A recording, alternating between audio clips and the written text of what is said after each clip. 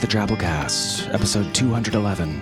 The Drabblecast is a weekly audio fiction magazine that brings strange stories by strange authors to strange listeners, such as yourself. I'm your host, Norm Sherman. Moms and robots on this week's show, but first, part 3 of our ongoing cryptozoological nature documentary miniseries, In Search of the Brain-Eating Nandi Bear. In Search of the Brain-Eating Nandi Bear with Connor Choadsworth.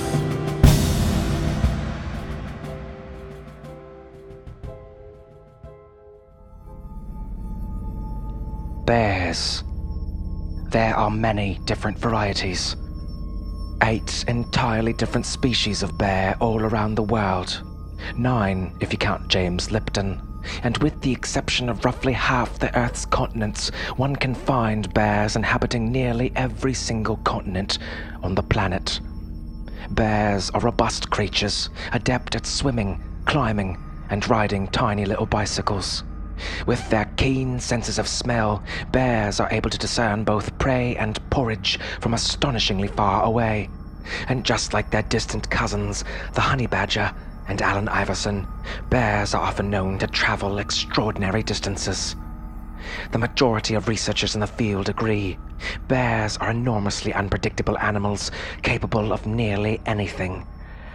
With the exception of white bears, which purportedly lack the ability to jump, as documented in several scholarly black bear journals. While polar bear scholars have typically dismissed this data outright, those in the bipolar bear community have generally accepted the claim with a limp resignation and tired self-loathing, before hopping up suddenly in a frenzied state of euphoria to clean the house or scribble out nearly 100 pages of painfully contrived young adult werewolf fiction onto the back of a roll of damp paper towels. Yes, there are lots of different types of bear, but only one type that eats brains.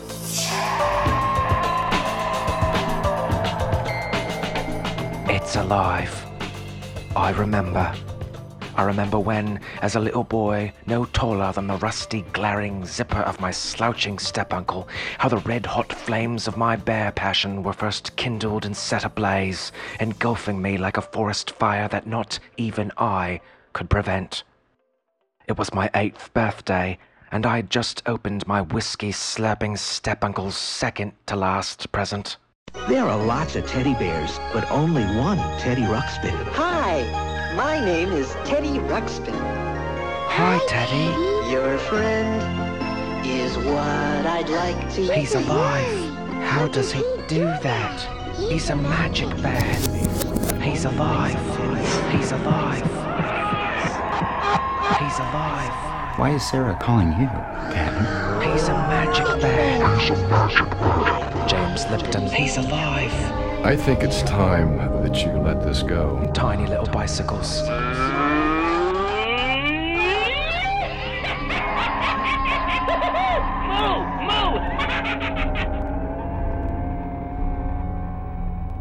Something happened to me that day. That stuffed robotic bear ate more than just my brain. It ate my heart.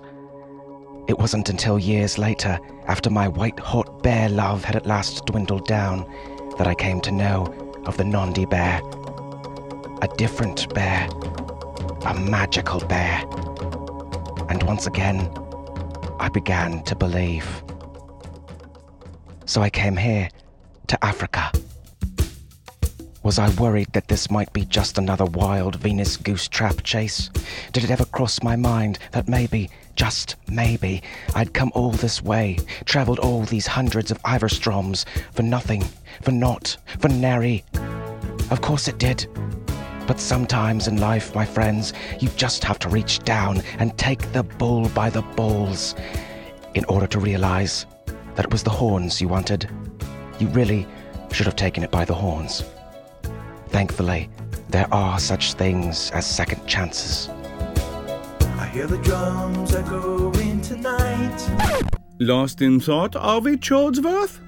Lost in thought about your mom? My mother died last year of cystic fibrosis. Not cool. It's always about being cool with you, isn't it, Tainthammer? The Buntu tell me you've come to Kenya searching for Nandi bears.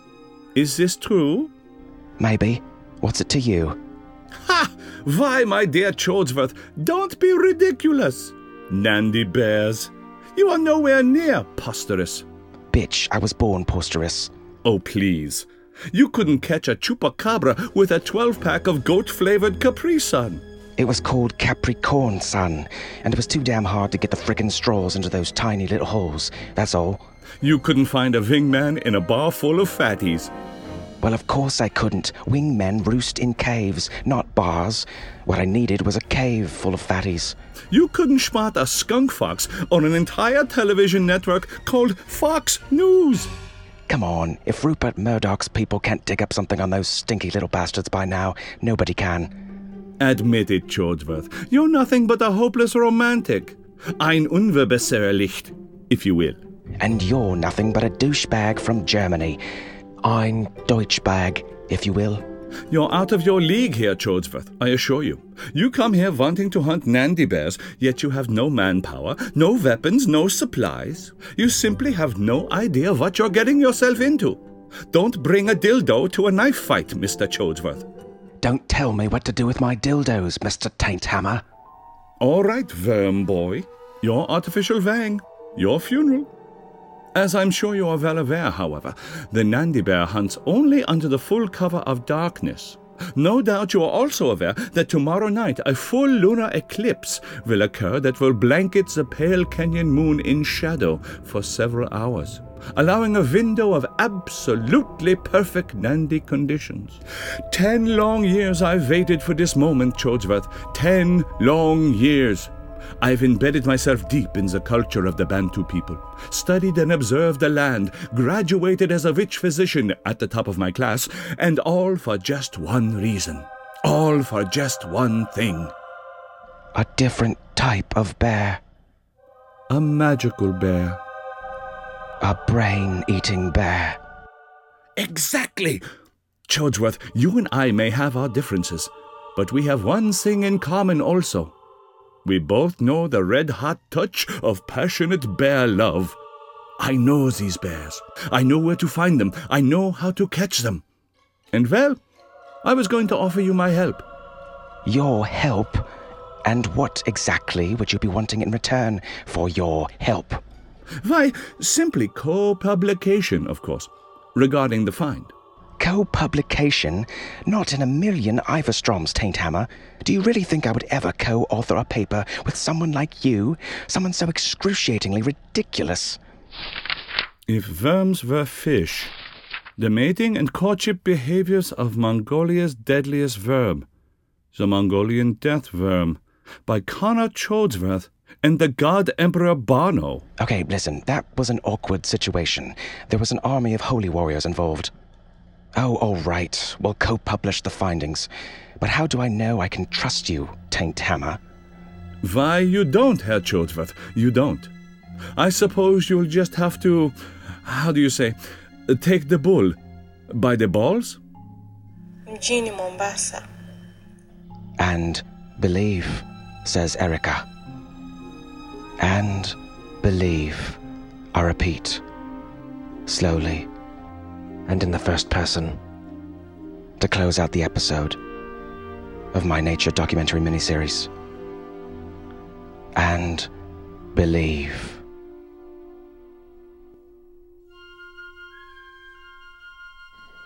Ooh, I don't know if I'm quite ready to trust that sly German witch doctor yet. There's no Tainthammer in team. Let's listen to a 100-word story, shall we? This week's Drabble is called Mommy Issues, and it comes to us from Rish Outfield. Rish has had several Drabbles on the show, and they're always a delight. You can, of course, find him regularly over at the Dunesteef podcast, where he reads stories with partner in crime Big Enklevich. Find them at dunesteef.com.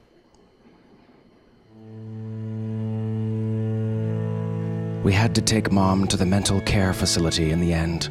She had too many conversations with invisible people, always telling us what messages Cleopatra or Amelia Earhart or Pat Nixon had for my sister and me. We were afraid she would be a danger to herself. The doctor examined her, and Mom alternated between answering his questions and whatever she claimed Joan of Arc was asking. My sister ran outside, unable to watch. When the orderlies escorted Mom to her room, I was nearly overwhelmed with guilt. "It's for the best," Spider-Man told me from the corner.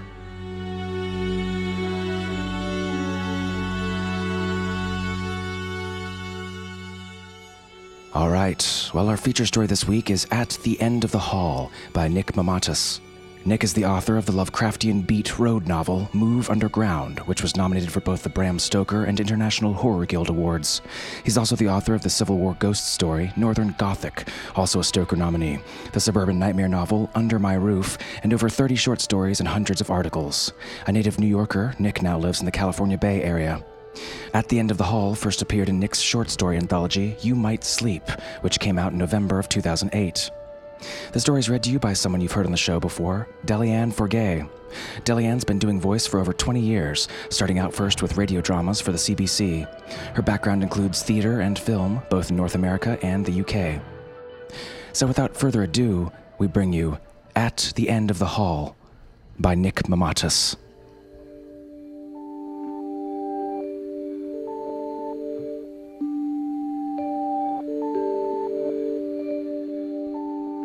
My earliest fear, well, the one I remember anyways, was of great pulp magazine robots with hot water heater bodies and vacuum tube eyes. My brother loved the pulps and forbade me even to touch his precious magazines. So I wouldn't. I'd stare and stare at the covers, though.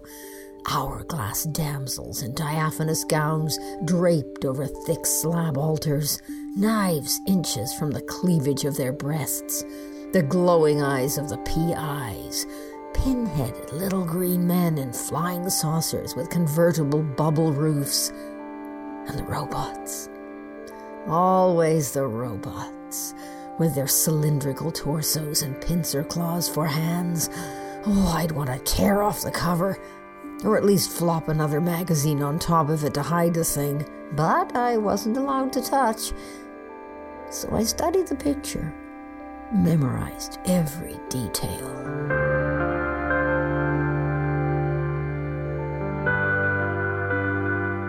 Later, I was afraid of being raped and killed on some quiet street rounding through the woods. Glowing headlights, unctuous come-ons by a too-slick man with thin lips. Then, his meaty hand over my mouth. What would it smell like? The knife held high in the dark, with those headlights glinting in the steel.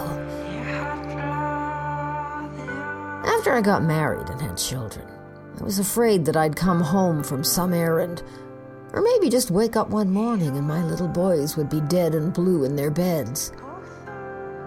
Then it happened, and I swallowed every pill in the medicine cabinet. Lost my husband in the fog of grief and hospital stays, and spent the rest of my life typing addresses on envelopes for a community college library and baking cakes for office birthday parties. If I liked the co-worker, pineapple upside down cake.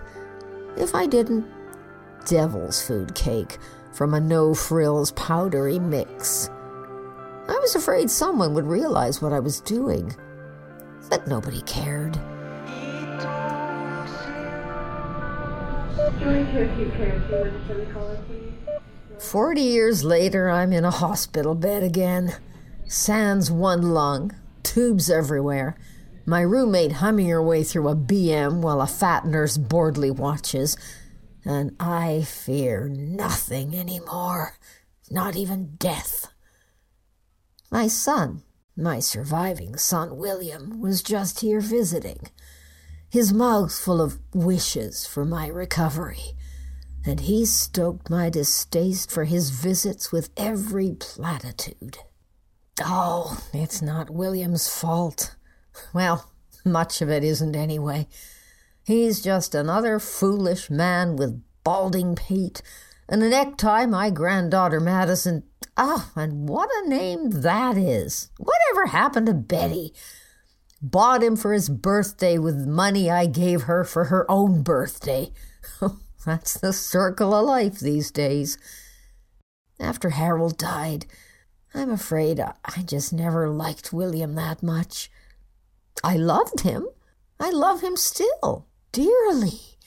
And my heart leaps whenever he comes to visit, which is daily, and more than my roommate gets from her loud clan of raw-bone mustachios. William, unfortunately, picked up the awful habit of wishing from my husband and father.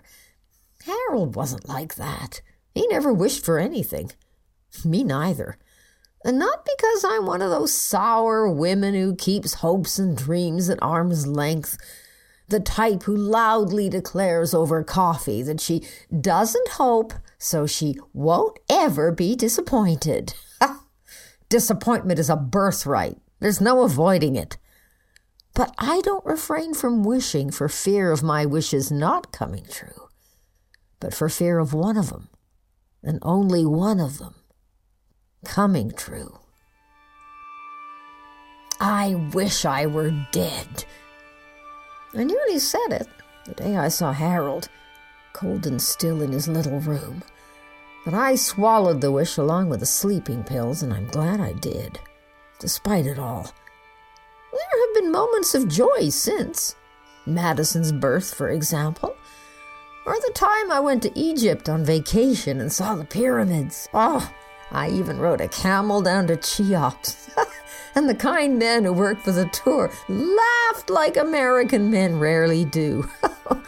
Joyfully, not ruefully. Oh, I don't wish I were dead. Not yet. There is one last thing to do. William's visits rake me over the coals. What a fool I raised. He expends wishes in the way only someone who knows they won't ever come true could. If only one or two had come true, he might have learned something. But I'd be the worse for it.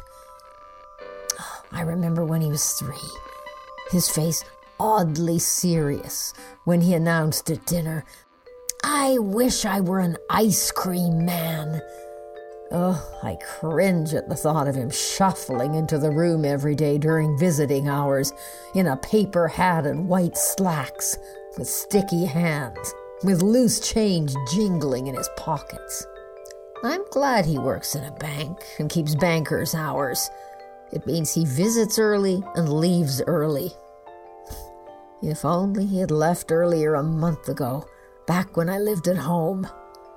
Instead, he waltzed in, sweaty and in shorts, put his feet up on my coffee table, and after nattering some pleasantries and trivia about my granddaughter, wished for a cheese sandwich. Of course, I made him one, and a glass of lemonade, and heard his excuses between bites and slurping sips as to why he couldn't mow my lawn. He wasn't halfway through the sandwich before the phone rang. My doctor had the test results. He'd need to operate. There would be chemotherapy. It was stage 3A cancer, but if I didn't check into the hospital right away, it might soon become 3B, and then surgery would be futile. After sickly hugs and consolation, William left with promises to do whatever he could and to visit me every day. He said he'd pray for me, which is just another form of wish. Too bad for me that he wasted the wish that actually came true on the sandwich. He left the cheese sandwich to dry on its plate. I threw it out the next morning, having interrupted my packing to tidy the house. "Don't touch me," I tell him. "You're not allowed to touch me, the doctor says." In truth, I just can't stand being touched at all, and William is the only one who would listen, so I tell him to keep his hands at his sides. The medical staff, from my doctor down to the lowliest CNA, all take endless liberties, poking and turning and brushing the hair from my forehead as if I were an infant, or already dead and needing to look presentable for the wake. I don't dread their forced clockwork cheerfulness and grasping hands any more. I am beyond that, numb to it. I'd simply rather have it end sooner rather than later. Even worse than the poking or the endless measurements, and that I cannot dissuade even William from participating in. "Did you eat today, Mama?" he asks. "Did you eat all your pudding? Did you have a glass of water?" he asks. "Would you like another? I'm sure you can have 2 glasses of water. How about a nice orange? Maybe just 2 slices of orange." 2 slices? I ask. "William, 2 slices of what size? One can slice an orange in half and have 2 slices." "Oh, Mama, you know what I mean. 2 quarters. His emphasis suggests that he's not done treating me like a child. "Ah, so you mean to offer me 1/2 of an orange. Is that right? Well, in that case, why didn't you just say so in the first place?" William sighs, so easily defeated. "That's right, 1/2 an orange. Can I cut this here orange in 2, right down the middle, and offer you 1/2? I can leave the other half on a napkin on the night table in easy reach." "No, thank you," I say. I don't believe that I'm hungry for orange right now, and I certainly won't be hungry for a dried-out, shriveled-up 1/2 an orange later.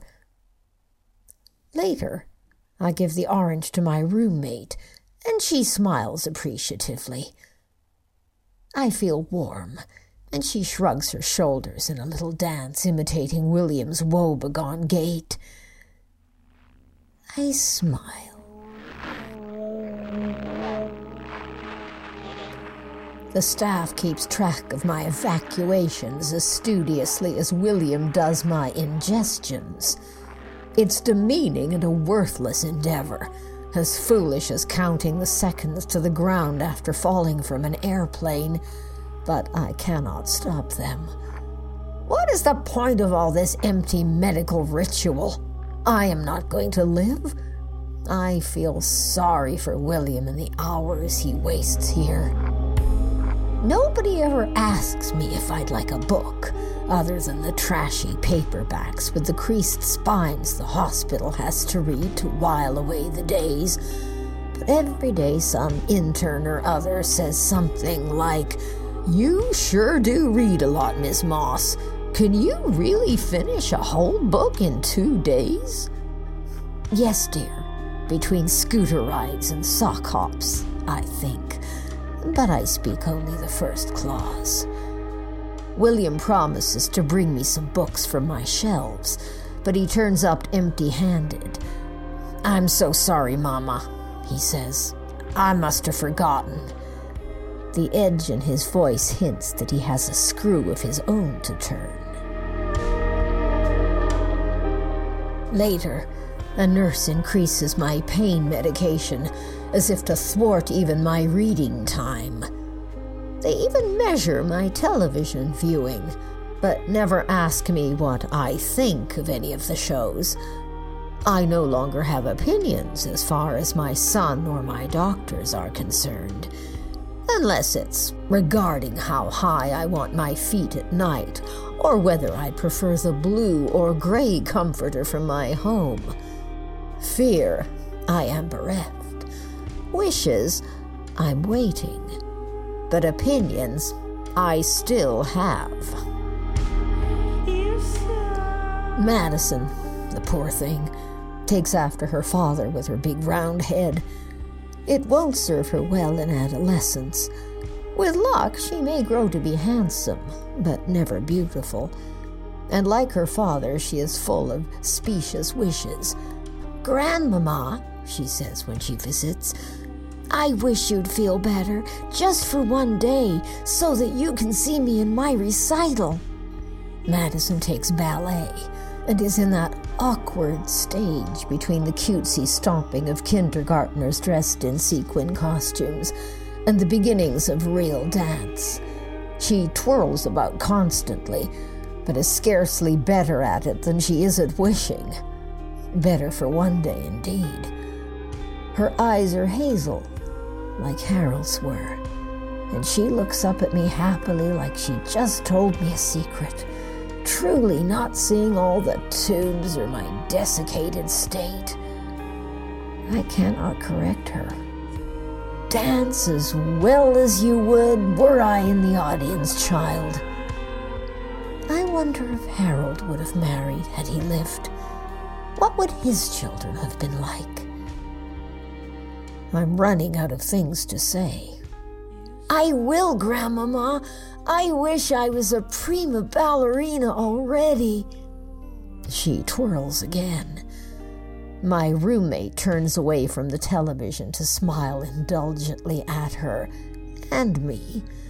It goes on like this, but thankfully Madison mostly stays home with her mother when William visits me. I prefer William's company, as at least he will occasionally fall into silence after some struggle over how much of my breakfast I consumed. And I need silence to gather my will. You see, I have a theory. I have never, and I do mean not even once, made a wish. Not even as a little girl. Not for a kitten, nor for the happy revelation that I was not an ordinary child, but the lost adopted daughter of foreign princes. Kittens grow to be cats, after all, as my mother often reminded me, and as exotic as they sounded, I suspected that lost princes could be cruel. Most wishes are as useless as my son's verbiage, but some do come true. My roommate this morning wished that her own sons would drop by, even though it's a Sunday, and they only come after church on Sundays. 20 minutes later, the 4 of them, and some wives and kids, spilled into the room, violating all the rules of visiting hours. They bellowed well wishes, messed around with the foot pedals of her adjustable bed, and even sang some ethnic song. One of their children even moved as though to pull out my IV tube. Exhausting. The novel I was reading, about some lusty pirate with a V-shaped latissimus that he often flexed while swaggering against ruby skies, was no escape. Oh, for Faulkner. I nearly wished. William got his cheese sandwich, did he not? Madison wished for and received a pink tutu and a purple top for her recital costume last week. I never made wishes, because I was afraid they'd come true. Now, on the edge of my consciousness, I feel some hint of apprehension that my one wish won't come true. I push it away, into the miasma of morphine in which my thoughts have to float.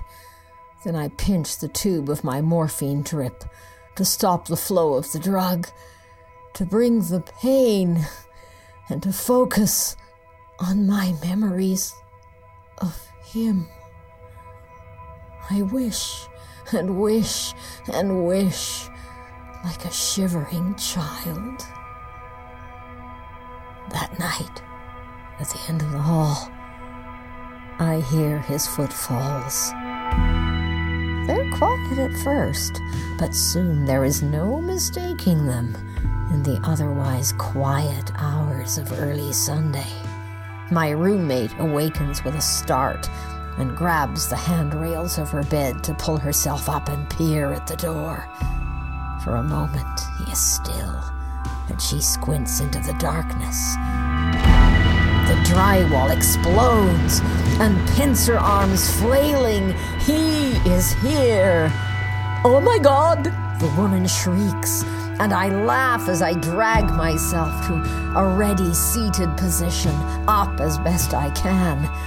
The robot's eyes blaze with arc light as he steps around my roommate's bed and plucks me from mine.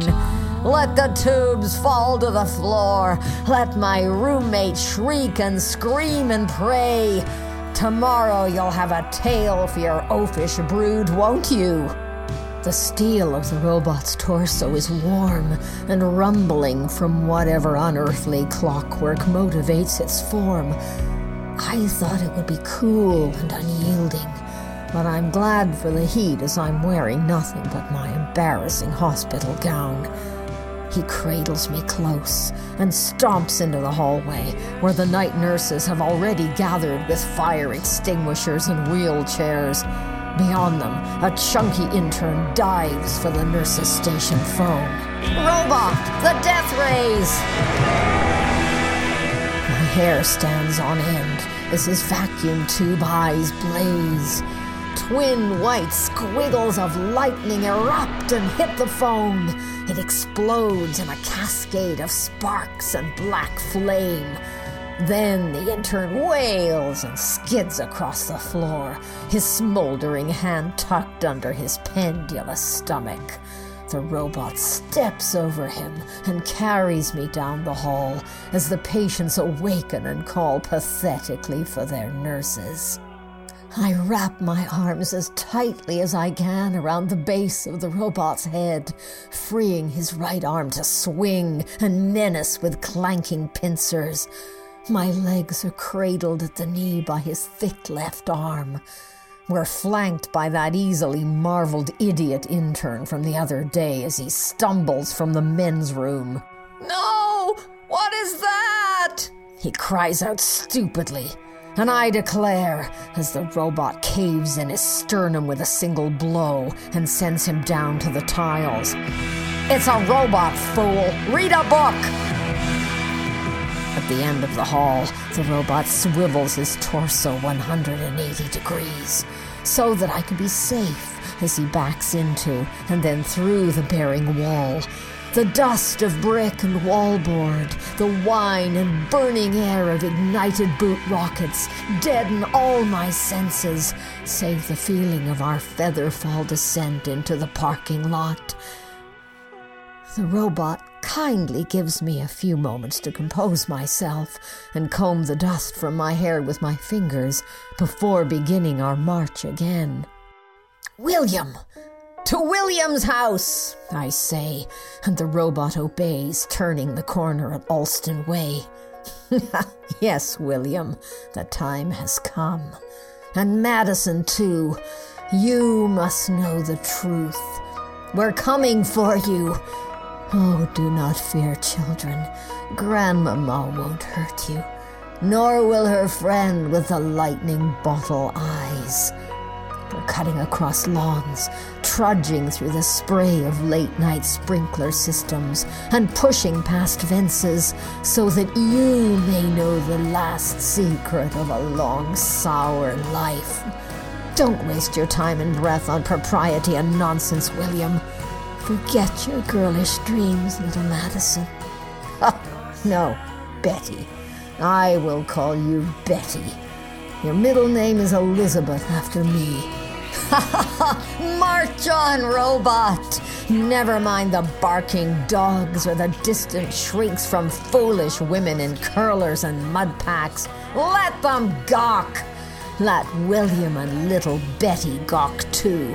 Anything to shake them out of their complacency and ridiculous little wishes for winning touchdowns and snow days. The world can be theirs if they would just reach out and take it. We're at the edge of the driveway. Go on, crush the rhododendrons. Let the mailbox fall to the ground. Let the tiles on the steps crumble to powder under our weight. But yes, oh yes, ring the bell like midnight's own Fuller Brush Man. You're a clever dream thing, aren't you? The lights are coming on. William will likely struggle into a robe before tromping down the steps. But my breath is leaving me, so nudge down the door. Inside, Betty, on the opposite end of the vestibule, her bucket jaw hanging low as she stares. In the distance, William squeaks with fear and outrage, calling on his daughter to run. Oh, he's so afraid. And of nothing at all. He has a ball bat. How funny. He drops it, and the end lands on his toe when he sees me cradled, half dead in the nut and bolt crook of the robot's arms. But he doesn't even wince, because a little pain doesn't matter. He's learning already, but he's never been a quick study. "Grandmama?" Betty says quietly. I look at them both and laugh and laugh. "Never fear!" I cry out, sharper and more joyous than I've ever spoken to her. "Oh, it isn't worth it, child. Don't be afraid." And she's not. But my son squats and grabs her roughly about the shoulders, for his own fearful sake, not hers. She shrugs him off and steps forward. I want to see my granddaughter. "Harold!" I say. It's a command, and at that word my Harold's eyes spark and cast the room in the whitest of light and long stark shadows. They are waiting to discharge. "Make a wish," I tell my William, and I can only hope he grants me a next full breath.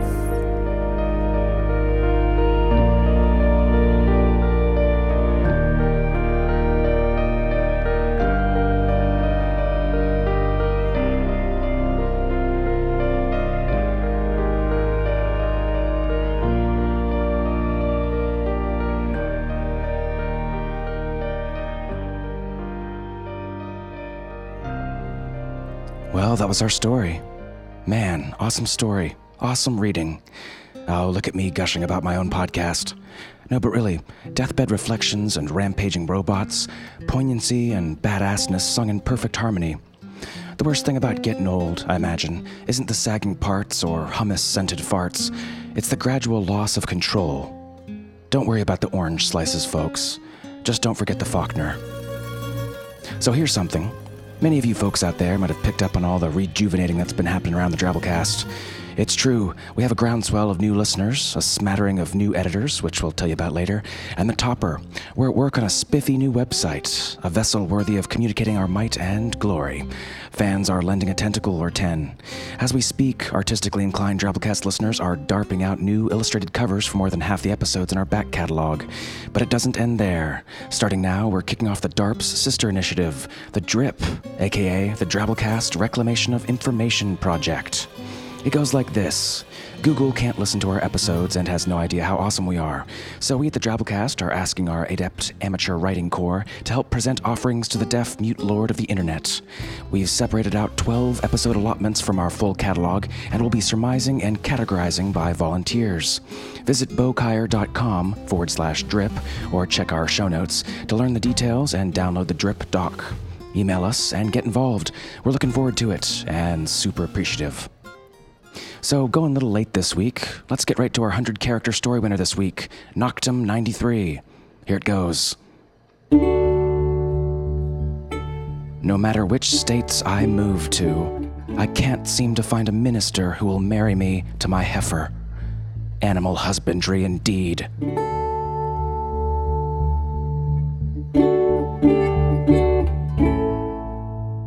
Think you can write a fun or interesting story with only 100 characters, not counting spaces? Submit it to the TwitFix section of our discussion forums off drabblecast.org. You might be next week's winner.